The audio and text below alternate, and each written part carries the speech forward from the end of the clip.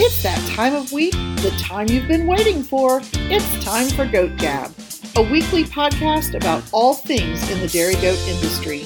Sit back and enjoy an hour or so with your hosts, Laura Warren Hughes and Cameron Jadlowski, as we talk about ideas and topics that matter to the dairy goat world. Hey, Goat Gabbers. Welcome back to another fun episode of Goat Gab. As always, I am one of your co-hosts, Laura Warren Hughes. And I am the other co-host, Cameron Jadlowski, today here. I'm feeling a little sassy. What about you, Laura? Oh, it's the weather. We are recording the day before daylight savings time, so all of the joy and happiness will be sucked out of my body tomorrow by the fact that it is only light for like 4 hours of the day. Oh my gosh, so I'm not the only one who feels that way? Oh, absolutely not. Seasonal depression is a real thing, and it could be seasonal depression from the fact that, my goats just look meh, and they're just hairy, and it's cold outside, or it could be from the lack of sunlight. Well, and my issue is, I'm kind of glad that I have more light in the morning because that's my favorite time of day to chore. But I hate going out at 6 o'clock at night and it's already dark. I mean, that's just awful. I wish we would just stay on daylight saving time all the time and never switch. I agree 100%. And also, I am of the mindset as well that I would rather have more light at night than in the morning because I don't like to chore in the morning. I like to chore in the morning, but I don't like to chore in the dark ever. And, I just don't like daylight saving time. And I always thought that was because I grew up in Indiana. And of course we didn't change time back when I was in Indiana, but now they've gone to the dark side and they changed time too. So, the government. Yeah. So, maybe we could get all the goat people together and we could petition Congress to stop with changing time. Ooh, I like that as well. They listen to us? Yeah, well, if you've read ADGA's annual report, which I did, there are enough goat members to at least make a dent. Yeah, I think so too. I think we could do it, And Lord knows, goat members like to get together and I'll just leave that alone. Okay. I saw that going down a very dark place. Yeah. Let's not go down there because, goats are fun and so is Goat Gab. So what is going on your farm that's fun? Well, a lot of stuff here. So over the last couple of weeks since convention here, we had another round of IVF doing only frozens. They're on that, so no transfers there. We also did a milk test, and we have another milk test already planned as well, and that will be our final one. But also in the dry off stage, so dried off a couple goats as well, and did that. Found another source of hay, so when we get that cleared out, we got a horse guy that is keeping some hay back for us because the hay he can't sell to horse people, but he can sell to the goat people because it's a little bleached. I'll gladly take that because it's got all the leaves still inside of it, and our goats love it. So there's some of that as well there, but we're just slowly winding down. On November 4th, I bred my last official goat. I'm not counting my IVF goats because technically they've already been bred to some extent, but they still need to get rebred for natural kids. So all of my goats are at least covered as of November 4th. That is exciting. Covered once. Yeah, no, that's perfect. And so you've got a mess of kids that are going to be senior kids, intermediate kids, and junior kids. So a good group for shows next year. Yes, absolutely. Spread out how I like them to be as well there. And we're not starting off with a bang because we're only fresh in like 7 or 8. So that makes me feel better as compared to like starting out with like a 300 for lack of better terms. Yeah, kind of get you into it easy. Yeah, absolutely. So I'm excited about that more spread out kidding season, which oftentimes though leads to a delayed milker reduction season. Does that make sense, Laura?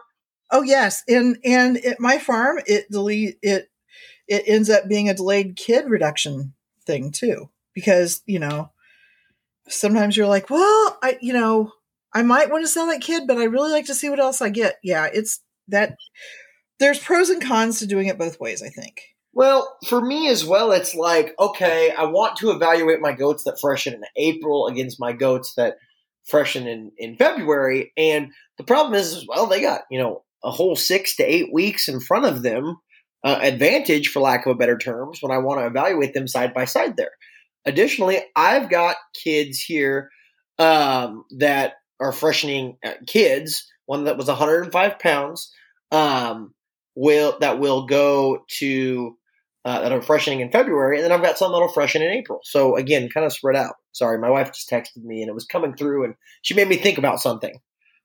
Yeah, no, I know how that goes. Now, I'm really lucky because we only kept 4 kids this year. Either they're going to stay or they're not going to. I think it's going to be easy to figure that out, if that makes any sense. But, on the other hand, the ones that I know are going to keep, they're due later this year, but that also may mean that those are the kids that I'm going to want to keep. And so I've just found out for myself, I tend to sell later kids and keep earlier kids. And I need to really worry or guard against doing that necessarily this year.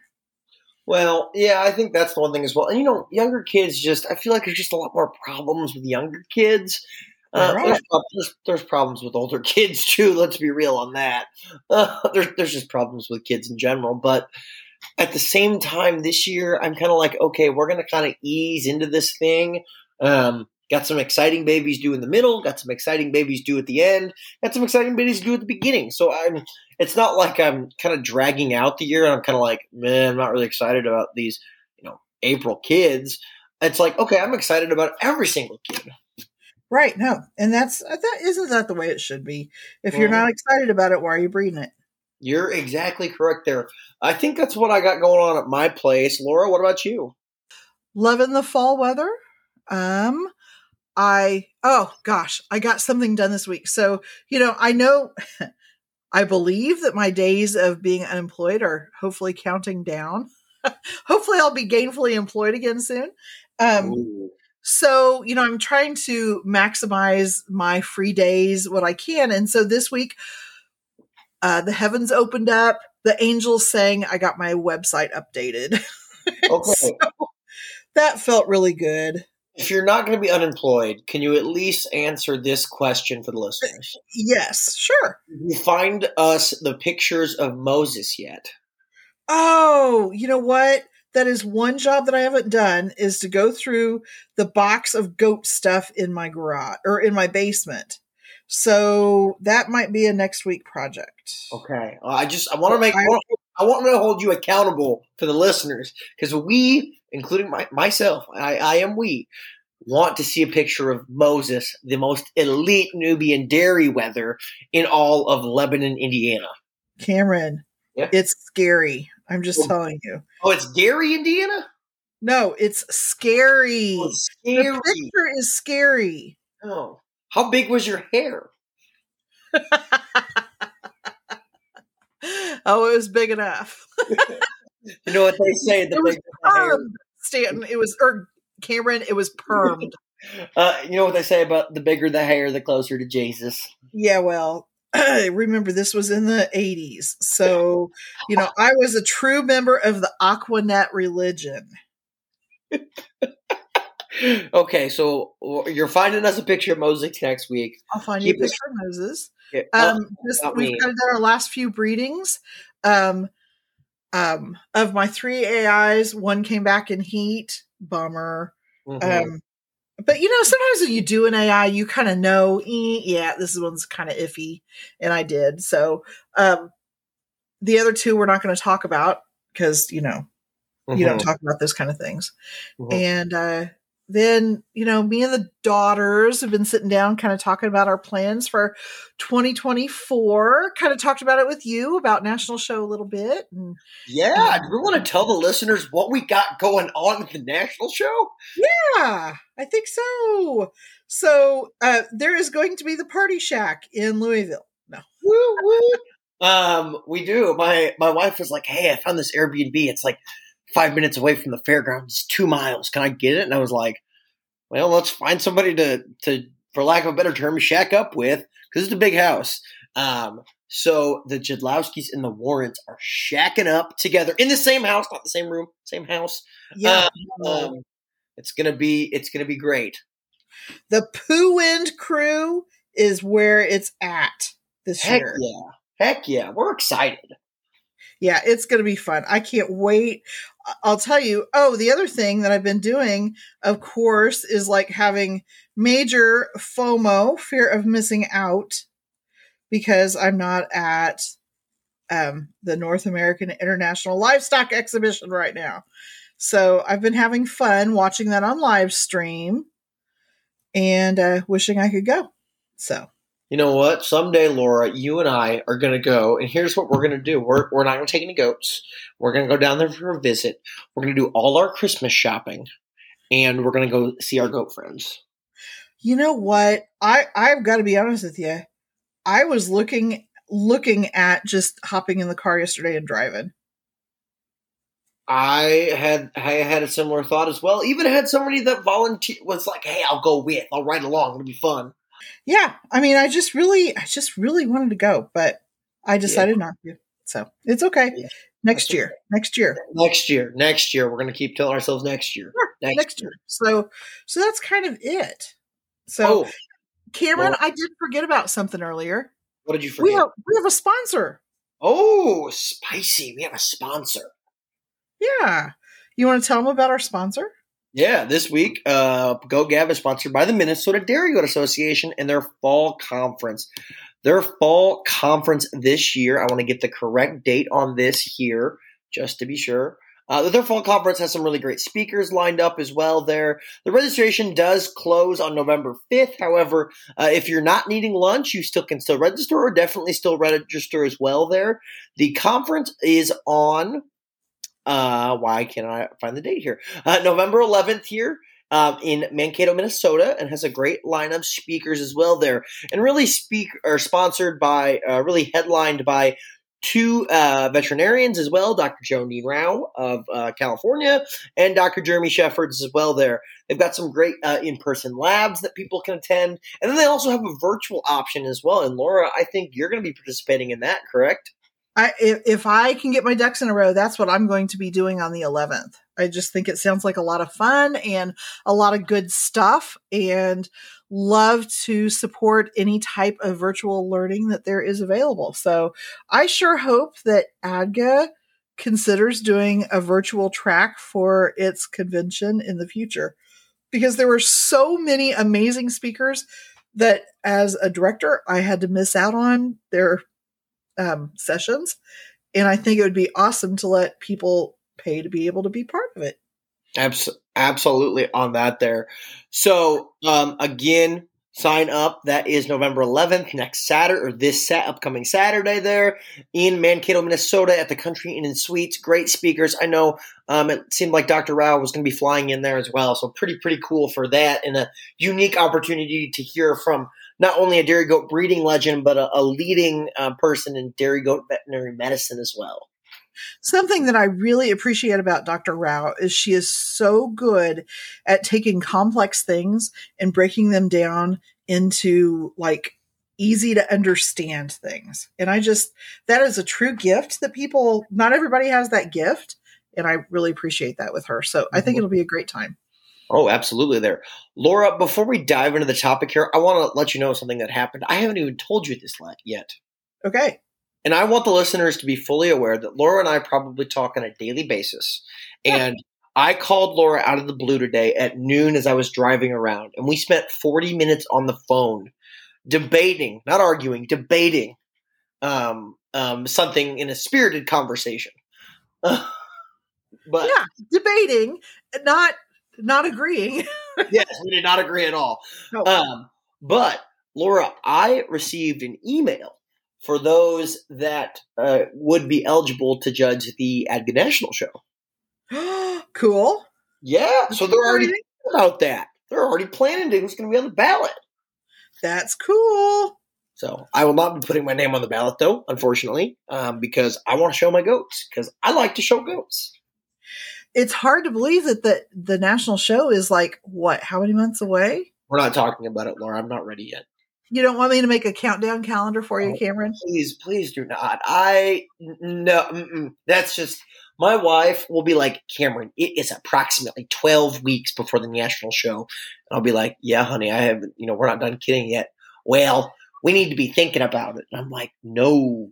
Well, I like the countdown calendars because it gives me that little creative tension edge that I find that I work the best under.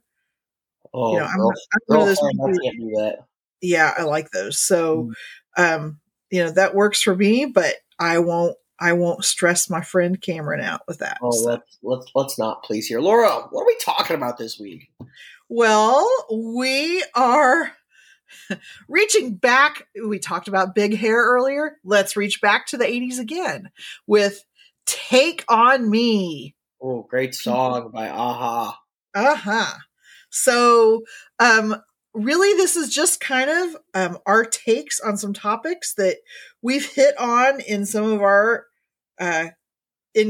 casual conversation that we think are kind of some good things to just talk about a little bit. We haven't been able to do that for a while. So yeah, just getting back to the essence of what Guilt Gab is. We're just gabbing.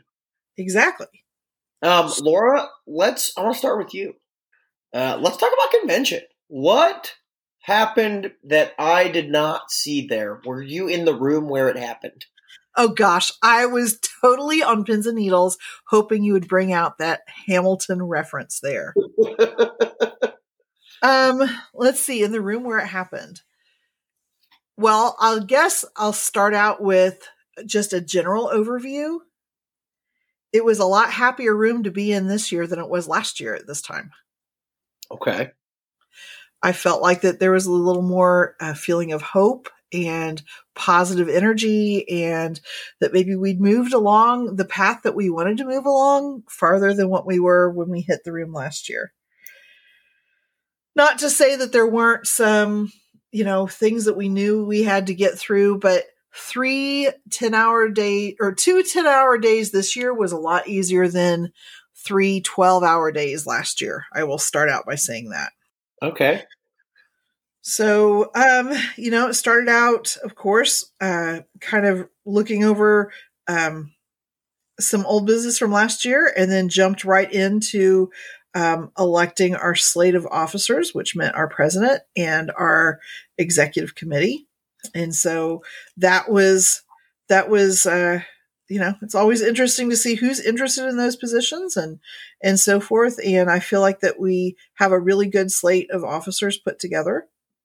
It's interesting. Not much changed, but it changed a lot. Does that make sense, Laura? Well, yeah. I mean, I think, people wise, there's only one person different, but the roles that they're playing on the EC is a little bit different. So, I can't imagine how difficult the 2022-2023 year was for our executive committee.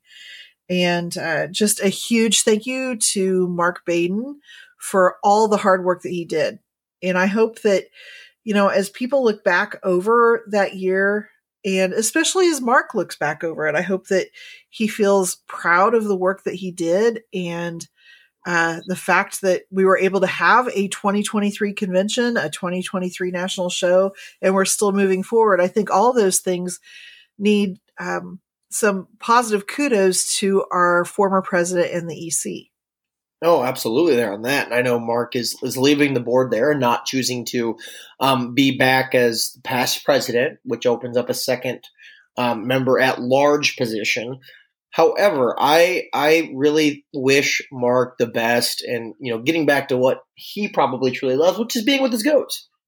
Right, and spending time with Carmen and Scarlett. So absolutely, the two most famous Olentangy dogs on the internet. Exactly, right.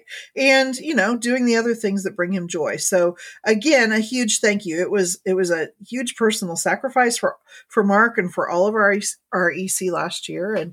And speaking of sacrifice, a big thank you to your dad for being willing to run for president and taking on that position. So I have all kinds of excitement for Dr. Ed, and I think that he's going to do great things.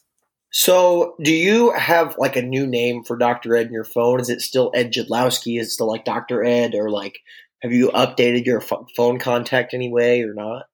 It does not say El Presidente. No, it still says Ed. Well, mine does. I changed it to El Presidente. It went from Ed Jadlowski Ice in case of emergency to just Dr. Ed Jadlowski dash El Presidente with the goat emoji next to it.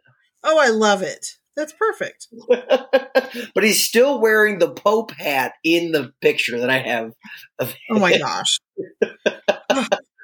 Well, no. But yes, as you continue down convention path there, I guess, were there any like things that are like high level that you kind of want to cover from those meetings, or like highlights, or like anything that you maybe have a take on that you want to share with us? Well, I think yes. Yeah, that's a short answer there. One thing that I just really want to explore, and I'd kind of like you to dive into this with me a little bit. I feel like that our EC did a great job in selecting our current association manager, Lori. And, when I look back at the fact that Lori's only been in that position about 6 months, I think she's done amazing things in the office. From what I hear, office morale is better. Certainly customer service is better. Personnel changes have resulted in things getting done in a more consistent manner. And I think that's something that, our members are talking about on, the ever so lovely social media. When you call in the afternoon, when the office is open, they answer the phone, they're courteous, they're quick. They not only take care of the issue that you called about, but they look back and see if you have any other open issues and get those taken care of. And I think that says a lot about a really dedicated crew of people there in Spindale, North Carolina, that truly want to give good service. So I think that's a really positive thing. I also feel like, though, that we need to remember that she has only been there for 6 months. So the issues that ADGA has did not grow overnight. There are things that some of them are issues from very rapid growth with a huge influx of members and animals being brought in. Other things, of course, are a result of problems with NG. We know that. And, let's just keep giving times for the process to work. That's what I think. But I also feel like a lot of people give a lot of power to the ADGA president and to the executive committee. And we talked about that earlier today, Cameron, didn't we? We did. We spent some time on that because I think that there is this. My hot take here is that I think a lot of members think that, this EC just runs ADGA and is in charge of the day-to-day operations, and I don't think that's the case. Don't you agree, Laura? Yeah, I would. And I liken it a lot to how if you have an experience on a school board, yes, the school board is in your local school district. That school board is tasked with the oversight of your school district. They hire the superintendent who runs the district, right? Correct. But your school board doesn't have the day-to-day running of the school, the hiring and firing of teachers, or they shouldn't. I mean, that should be the superintendent and the principals who do that, who manage your staff and so forth. So I feel like that the EC, they are there to provide guidance for your association manager and the people that work under them, but they are not the day-to-day work of ADGA. And I think that it's really important for our members to know that. Yes, I would agree with that. Even to a point of directors, yes. Laura, you are probably a very helpful director, wouldn't you say? You were. Well, I sure try to be. I mean, but there's also there are things that I just, I can put a ticket in, I can make a phone call too, but, I don't have a magic wand. You mean you can't get my goat's paper that I needed yesterday? No, I can't, Cameron. And you should have You should have gotten that paper 3 weeks ago. Yeah. I mean, really, if I could, I would. What I can do, and what all directors can and should do, is be responsive to the members to help clarify things when there's a question about policy or the guidebook. Point them to where they can get the information that they're looking for, and provide a helpful ear and sometimes some perspective on, ADGA is a different beast than probably other registries. And there are some historical things that are helpful to know about ADGA. And so, your directors are kind of like a friend at your elbow who can help you with things, if that makes sense. Yeah, but you do not have magical powers in order to get my paper printed, correct? No, and I can't get into NG, and I can't see your account, and I can't fix your money balance or give you a pin or anything like that. That's not what I'm here for. But Yeah. I am here to help make policy, to help things run smoother, to listen to committee reports and make rulings on that or decisions on those if committee people come through. And really the work of ADGA comes through the committee. So very truly, if you are not happy with ADGA, wouldn't you say, Cameron, your first step is to be on a committee? Absolutely. And I encourage, I hope that the board members remember. I was talking with a board member that made a comment about how this association needs to get younger. Having more members under the age of 30 on committees, and I hope that the EC looks at that and understands that hey, this association has to get younger in order to survive. Well, and I was likening that fact to somebody the other day about when you go to church. If you go to church and there's no kids crying and distracting you from whoever's speaking, or you look around and the average age is 72, that church probably isn't going to be around for very long, because it's not a church that's growing and moving forward and thriving. But if you go to a church that has lots of kids and lots of young families, that's a church that's on the up and up. And I totally agree with what you said. We need more younger breeders, younger people in ADGA to help move things forward. Absolutely. I agree there on that. And I know that probably all committee decisions are outside of the realm of Goat Gab's influence. But again, I think it's a serious thing where we have to look at in bucking the traditional mold of saying, hey, just because these people have experience, doing this doesn't mean that experience is always helpful in thinking differently, and doesn't mean that experience always translates to a younger audience. Well, and here's another thought too, Cameron. If we don't let the next generation, the next group of people learn from the people who've been doing it forever, they're not going to want to be part of it either. I mean, it just has to keep growing. There's new ideas always that can be brought forward. Always. Correct there on that. So Laura, let's go back to convention here on that. Yeah. Let's go back to convention there on that. Mm-hmm. What else is there? Can you tell us what happens in the room where it happened? Like, can you just be like, oh, I'm going to go into closed session. Is that because you guys are just deciding to like blow all things up, or like, is that where the super spicy stuff happens? Well, I guess you could say it's the super spicy thing, but this year it was very seldom that we went into closed session, and that's a good thing, because when you go into closed session, the reason why we do that is it has to do with either like money contracts that have a legal reason that they shouldn't be open. There's not very many of those that qualify for that. And more usually it has to do with personnel or, something that has to do with the reputation of members, and that member themselves have asked for it to be, like if there's a hearing, they've asked for it to be handled in closed session. So, those are the times that you really need to not make it out for everybody to see. So, yeah. So I think we only went into closed session a couple times. And so that's good, because other meetings that I've been to, it's been a lot. So yeah, absolutely there.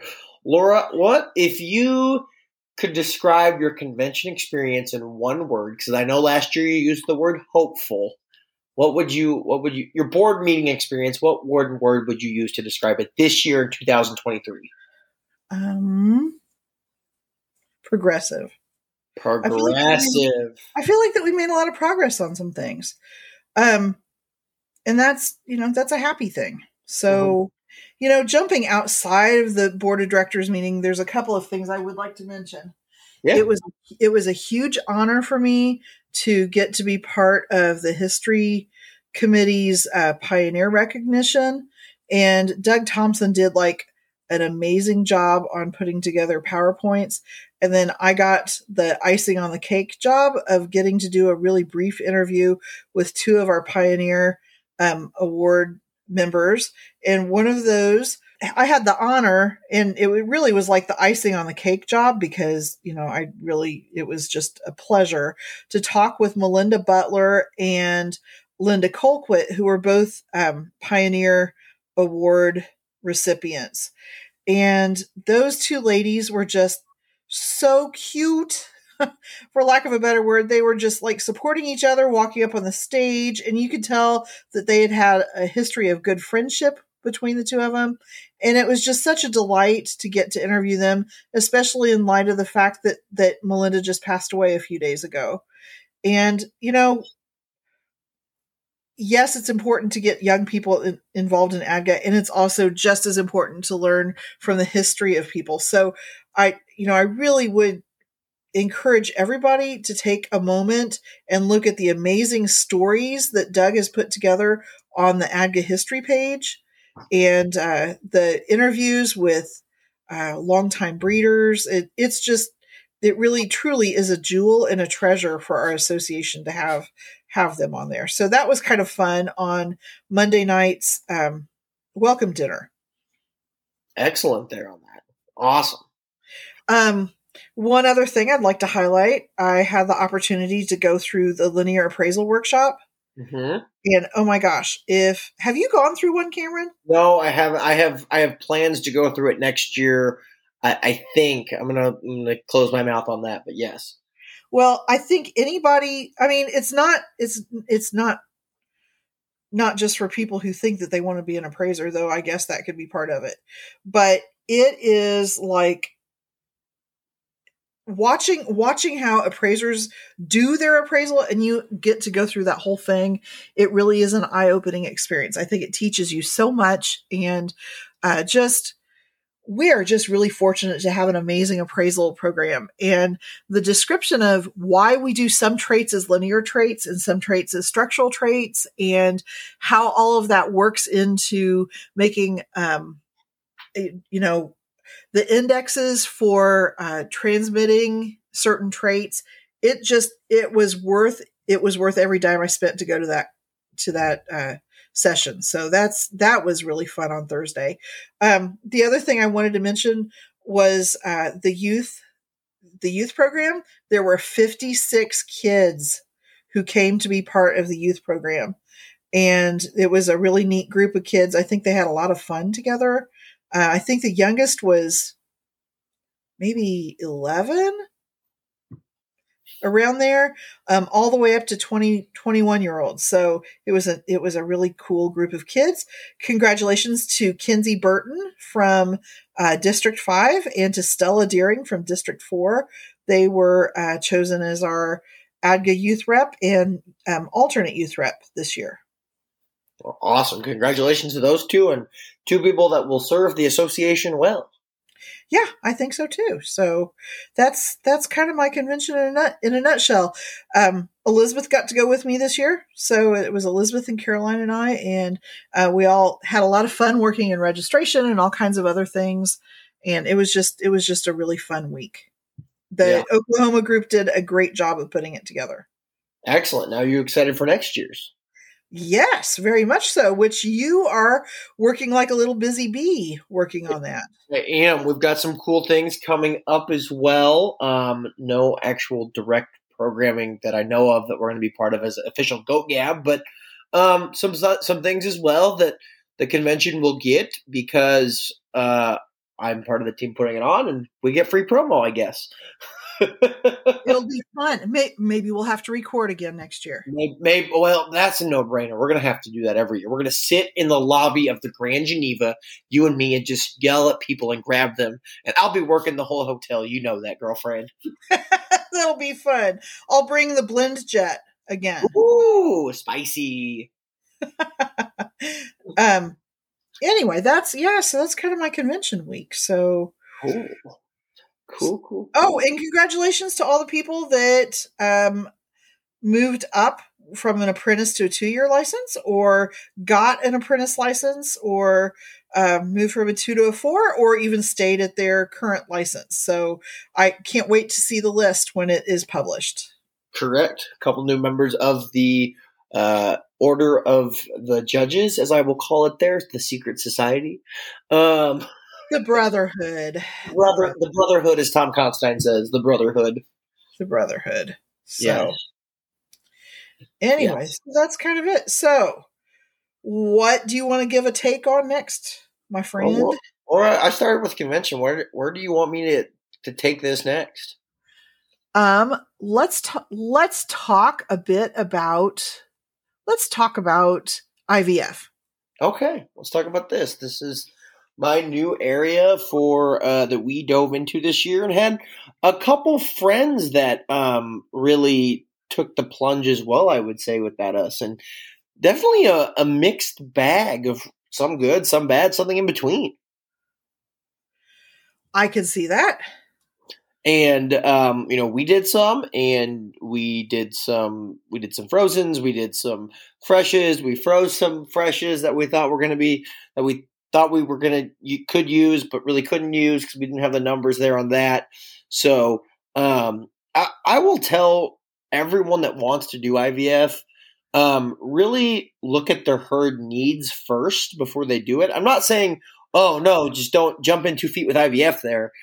What I'm saying is really examine what you need as a herd first. If you need a butt kid, or you want a butt kid out of your hard to breed goat, or if you want more doe kids, or if really what you're trying to do there, really identify what your goal is.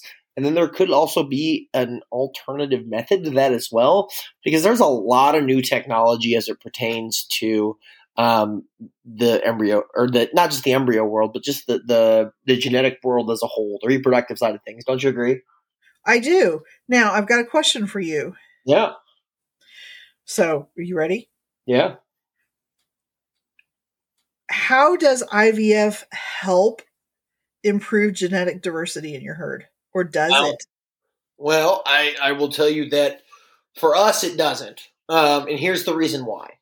We are playing with similar lines of what we've always played with, or what we're breeding on naturally.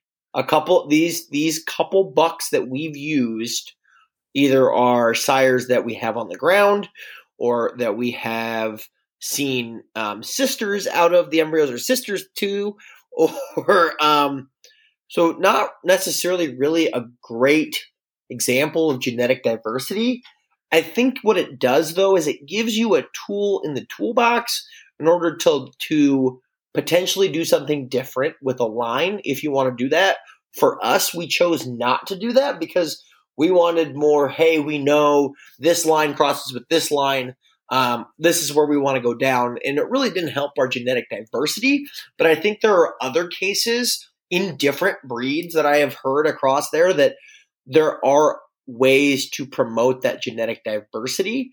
But in our case, it doesn't. Does that make sense, Laura? Am I just talking it does. And I'll tell you why I'm asking that, Cameron. Yeah.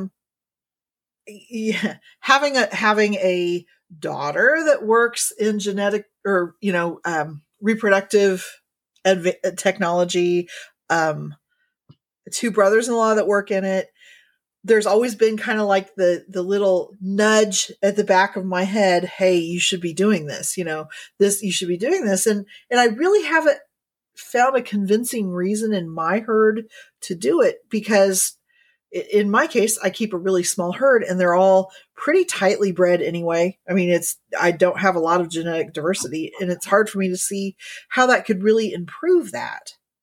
But it is something that I recognize is an amazing tool And I also think that there's got to be some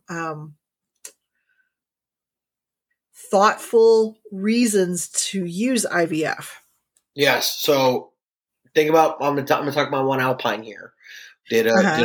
a run on her, and she had really good numbers. She had really good development of those numbers as well. There, transferred every single embryo we could into a recipient there, and we are, as of right now, expect, again right now, 5 kids to be on the ground. Okay, that's awesome. I'm really excited about that. Aren't you, Laura? Oh, yes. Well, partly because I knew who it is, but again, Yes. because I know who it is. So let's talk about that. We're not going to say her name, but let's just Yeah. talk about the situation. She was a doe who was having a difficult time carrying kids Correct. successfully. So Correct. I totally can see using reproductive technology in cases like that. I mean, Yes. absolutely, because there's no other way to get kids. But if she was a doe that was in really prime health and carried kids easily and kidded successfully, do you feel like that there's the same benefit to doing that? Well, here's the flip side of it. I have another goat that is the best Toggenburg on the farm. We did IVF on her, and she's got 3 daughters in the herd. She's had 3 daughters born on the farm. We've kept 2, sold the third, as she was the first freshener. Bought the third freshener back, or the doe kid that was the first that was sold when she was a first freshener. That we sold when she was a first freshener back into the herd. So we've got 3 daughters out of her. She's got the most prolific genetic potency, for lack of a better terms, as well. There, she's in prime health. She's in her prime reproductive years. This is the time to do it, not when she's old and crusty, but when she has hypothetically the most eggs to carry, too.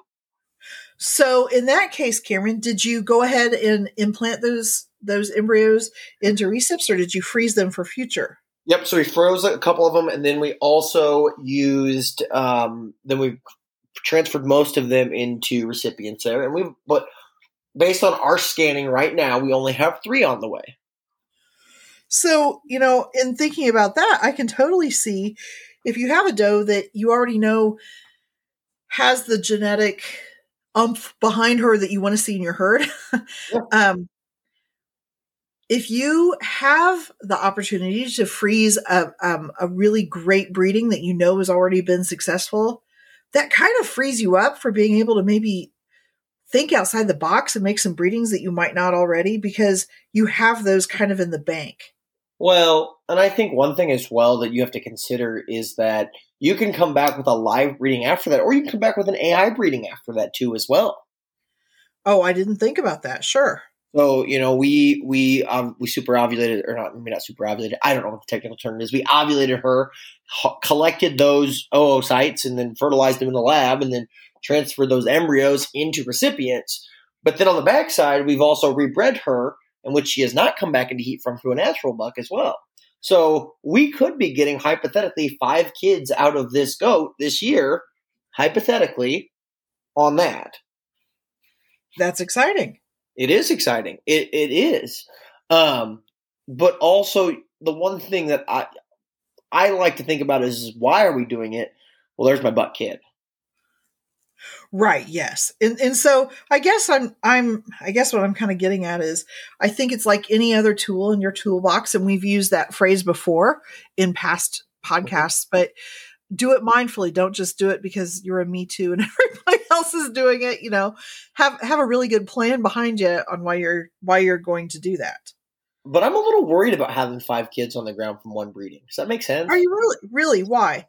Yeah. So don't ideally there would be a doe for me, a doe for my dad, a doe and a buck for my dad, and then a buck to sell, or do something like that. But it's like, what if they're all does? What if they're all bucks? Like, what do I do with 5 bucks out of this goat that are genetically the same too? Is there a market for it? I think there is. But if there is a market for it, then do I have to reduce the price on that market because the supply is more than the potential demand? Does that make sense? Oh, it makes lots of sense. And I think that's a whole other element. There are some people who are going to argue that those IVF kids are more valuable simply because the cost to get them on the ground is higher. But then I think on the flip side is exactly what you said. Are they less valuable because you're flooding the market with those kids? All things to think about. You have to look at your return on investment for everything that you choose to do in your Yes. breeding program.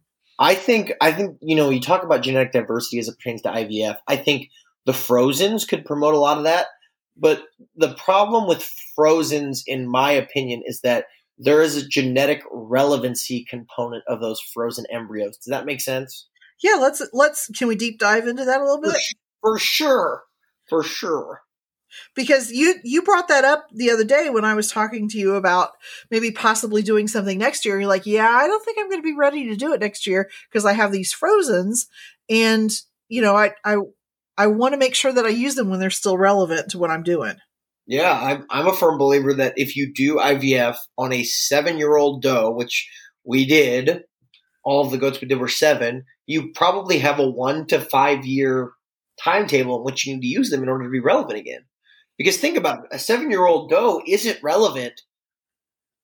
It is in dairy goat worms, but the type and the style has changed over those 7 years. And if you wait another 5 years to use them, you're then 12 years back behind. Does that make sense, Laura?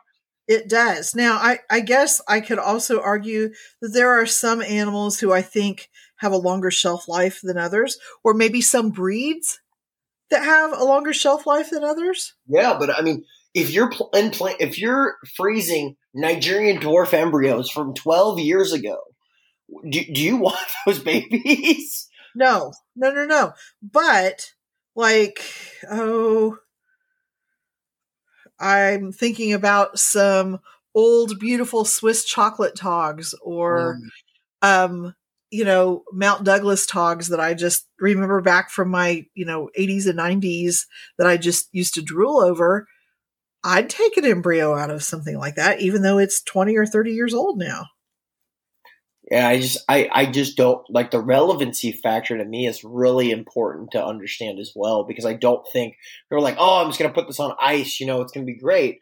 But the semen that was used was of that time period as well there. If you're using a 2-year-old buck on that doe there that's 7, for lack of better terms, we're just using it for example here, you could be multiple years behind the time if you're implanting those even on a 3-year window.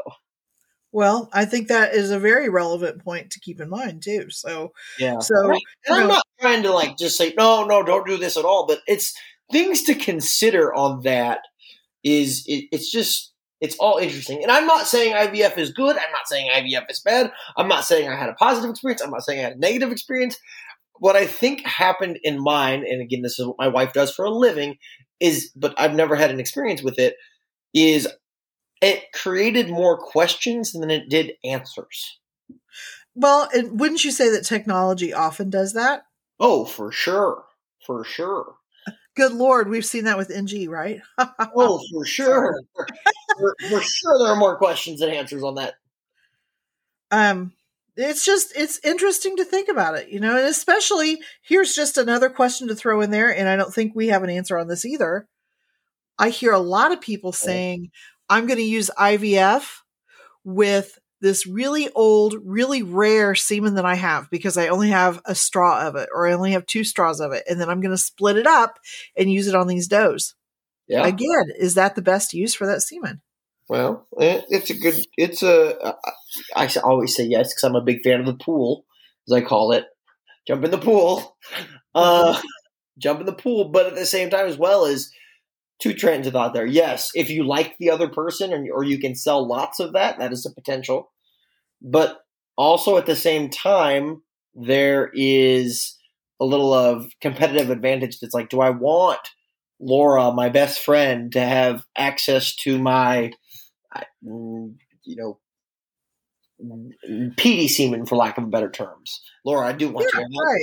Right. But we are competitors as well there. We are. And that's something that I really love about competing against a lot of other people. When you compete against a strong competitor, it makes everybody better. Exactly. So, Do I expect you to give me all of your best breedings? No, of course I don't. But, I sure hope that someday if you ever use something from my herd, that I have an opportunity to get something back out of that, because Oh, that yeah. benefits both of us. So, there's lots of things to think about. That's just something that's been tickling in the back of my mind about IVF. Mm-hmm. I will tell you that it's jump in, but I would say jump in if you're interested about it.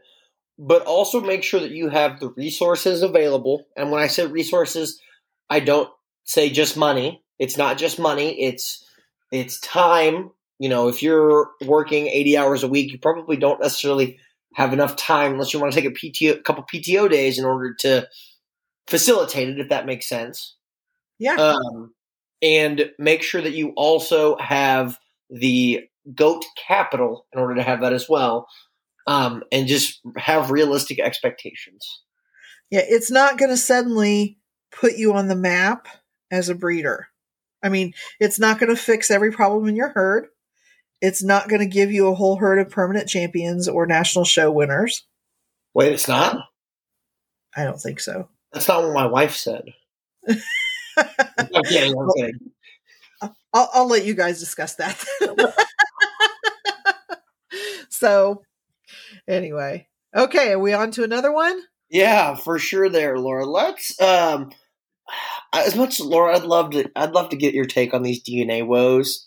I just don't want to get into it today. It's too spicy for me. Too spicy, and honestly, I think it would just take too long.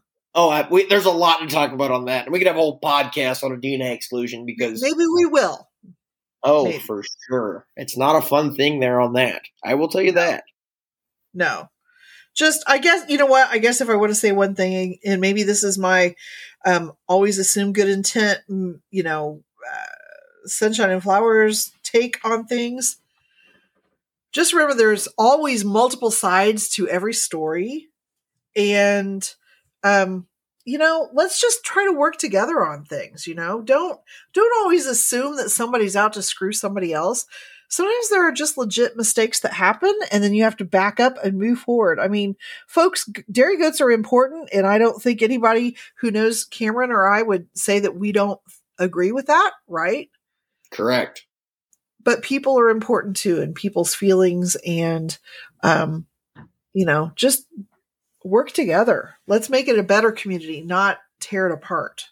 Anyway, that's my PSA. This is going to be a problem. I'm going to tell you that right now. This is going to not go away. It is going to get even worse in 2024 when we have to start DNAing all of the buck kids that are born in order to register progeny. So this is not going to go away. So make a plan now for it instead of trying to correct it down the road, because there might not be any options to correct it. Coming from someone that went through this process. I think that's awesome advice. I'm gonna just heed my warning, is what I will say. Be proactive rather than reactive. Correct. Get those bucks DNA'd, especially if you have credits that you need to use from your ADGA Plus membership. Exactly. All right. So, what do you want to move on since we're done with that topic? Okay, Laura, let's talk about some of our stuff that we like to do in the fall to get ready for winter, because it's getting freaking cold out. Last week I had to pull out my heated water buckets, and it got down to 19 degrees overnight here. And this is Northwest Missouri. This isn't Wisconsin. Well, Wisconsin got cold too. Okay, I would like to point that out. I had to break ice, Laura. Yeah, ice. too. And my wife, so lovingly, before she left to go on her West Coast adventure, she got out the heated water bucket for the bucks, but not the does. I don't know why. She must love the bucks more. She figured that you might forget about the bucks? Well, yeah, there are problems with where it's part of my farm efficiency thing. Like, I understand I don't have that many goats contextually, but I want my chores to be efficient, and that bucket is not in an efficient spot. Okay, I got to talk about this. Okay, so we have the heat electrical in the buck shed, but the problem is the bucket is on – the cord isn't long enough in order to throw the water away from the pen. Does that make sense when you want to do fresh water? Does that make sense, Laura? Yes, because if you throw the water in the pen, as cold as it is up there, then it turns into an ice slick, Or and you mud? worry about somebody falling. Well, I'm more worried about frozen mud. Yeah, yuck. And so that's my 2 cents on that. So I've got to figure out a better system. And I don't like it. I've told my wife this. It's not a good system. It's not efficient, but because I'm all about driving efficiency in the winter because it gets cold. It does, especially where you are. So I know that we've touched on this like a long time ago, one of our first podcasts, but I think that there are things that bear repeating because we've probably learned about some things between now and then too that we can share with our listeners. For sure. Okay, Laura, let's talk first about goats in heat. It is November. Okay. You are having April kids. Right now, if you're breeding for this time period as well, what if you go past the dreaded into the December breedings? What do you need to watch for? Well, first of all, try not to do it. No, people like this. Some people like May kids, and it's fine. Just remember,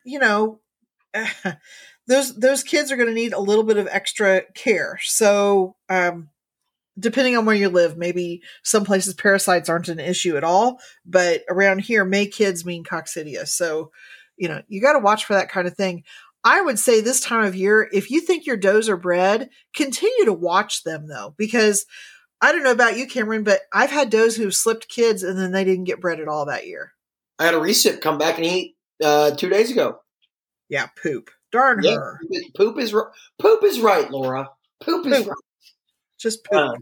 Just poop. Yeah, but that is a thing too. Is like watch for these goats, and if you're be weary of mixing goats as well. Does that make sense, Laura?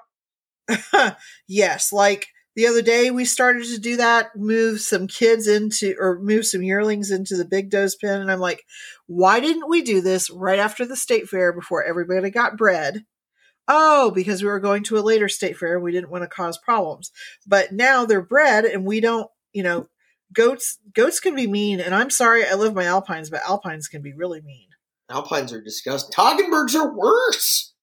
I've heard that. Yeah. They look so innocent. No, they don't. They're demons. Well, anyway, so yes, you're right. Don't put them in a position where they're going to beat the snot out of each other and lose their kids. Yes, so that's one thing too. Is when you're be weary of mixing goats as well. So like our kids actually will not ever get transitioned to the big doe pen until they kid.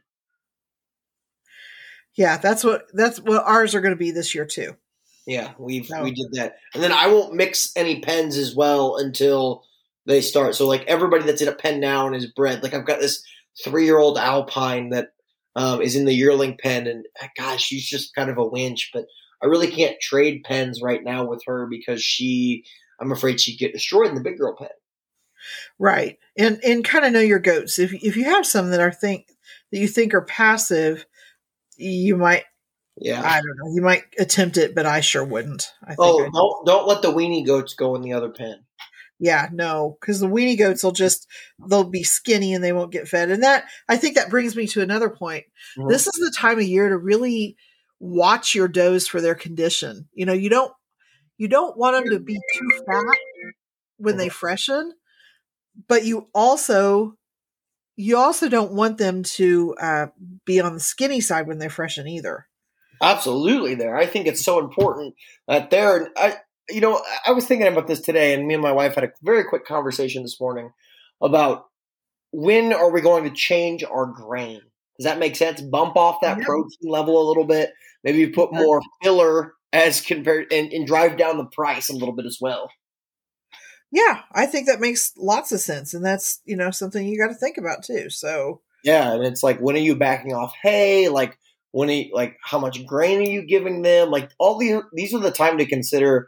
When you can change your management, because you're not going hard and heavy as well there. And what does your winter routine look like? And do you need to increase carbs? Do you need more fat because it gets cold? Or do you need it? Do you need less of it as well there? Or all sorts of stuff in that kind of thing there in the game that they call dairy goat management. Along with that, pay attention to your barn, especially before it gets really cold. go out and sit down in your barn. Is your butt wet because your bedding is soaked? Are your eyes streaming because the ammonia is so strong? If the answer is yes to both of those, you need to do something before it gets cold. And the goats spend most of their time laying in there trying to keep warm. You don't want them to have pneumonia. You don't want them to get sick. You want to keep it as healthy for them as you possibly can. I think one take I have on this is I actually prefer cleaning out my shed in the winter. And again, some people have talked about the pack. Some people haven't done that. I feel like it's just a better clean out when you clean in the winter in my barn. Additionally on that, it smells, but it doesn't smell as much. And also the people are outside less if you do pile. So that's kind of a way to be considerate to your neighbors if they are close. That's a good point. And so, Cameron, you have concrete in your barn, correct? Nope. No. Okay. No. There are problems with concrete, but I will not get into that. Okay. Some people love it, some people don't. Right. I think you just need to be mindful of the fact that whether you have a manure pack, and that can be a great way to do it. You don't have to do it, but ammonia is not your friend. And, in perusing the internet and seeing pictures of examples of goat houses, and Pinterest is the worst on this, they have their houses shut up tighter than my house is shut up in the wintertime. And they worry about putting coats and pajamas on their goats and things like that. Whoa. Guys, you don't want your goats you don't want to do that to your goats. They're livestock. They need to have fresh air. So make sure that your barn's not airtight. I've definitely seen Fanfare in pajamas, okay? No, you haven't. She has had a coat on. It shows when it's gotten chilly. But no, she doesn't do that because, again, alpines. And if one goat has a coat, they all have to have it because otherwise they beat the snot out of the one with the coat. So we need to talk about coats sometime, but not today because we're going long, as we'll call there. One thing as well is I think people need to be just cognizant of your parasite load, especially in the winter, because you're not looking at your goats as much. I think that's one thing that I know we have slacked on in the past is, okay, are we watching for parasite load? Are we watching for worms? Are we taking fecal samples? Are we doing all those things that we need to do in order to be that as well there? And are we watching the hoof trims as well, or the lack of hoof trims?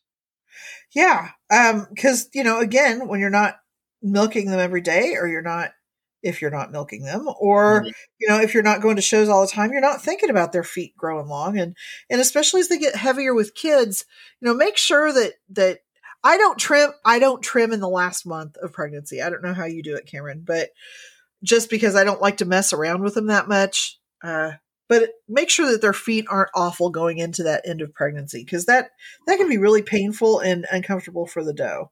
I think there are two bad times to trim hooves: after they've been bred and right before they're about to kid. Yeah, I would agree with that too. And if you have a doe that is some does just getting a huge snit when you go to trim their feet and they act awful. If her feet aren't bad, maybe let her go a little bit longer just so you're not jacking her around, because you'd hate to think about causing problems with the pregnancy if you're messing with them that much.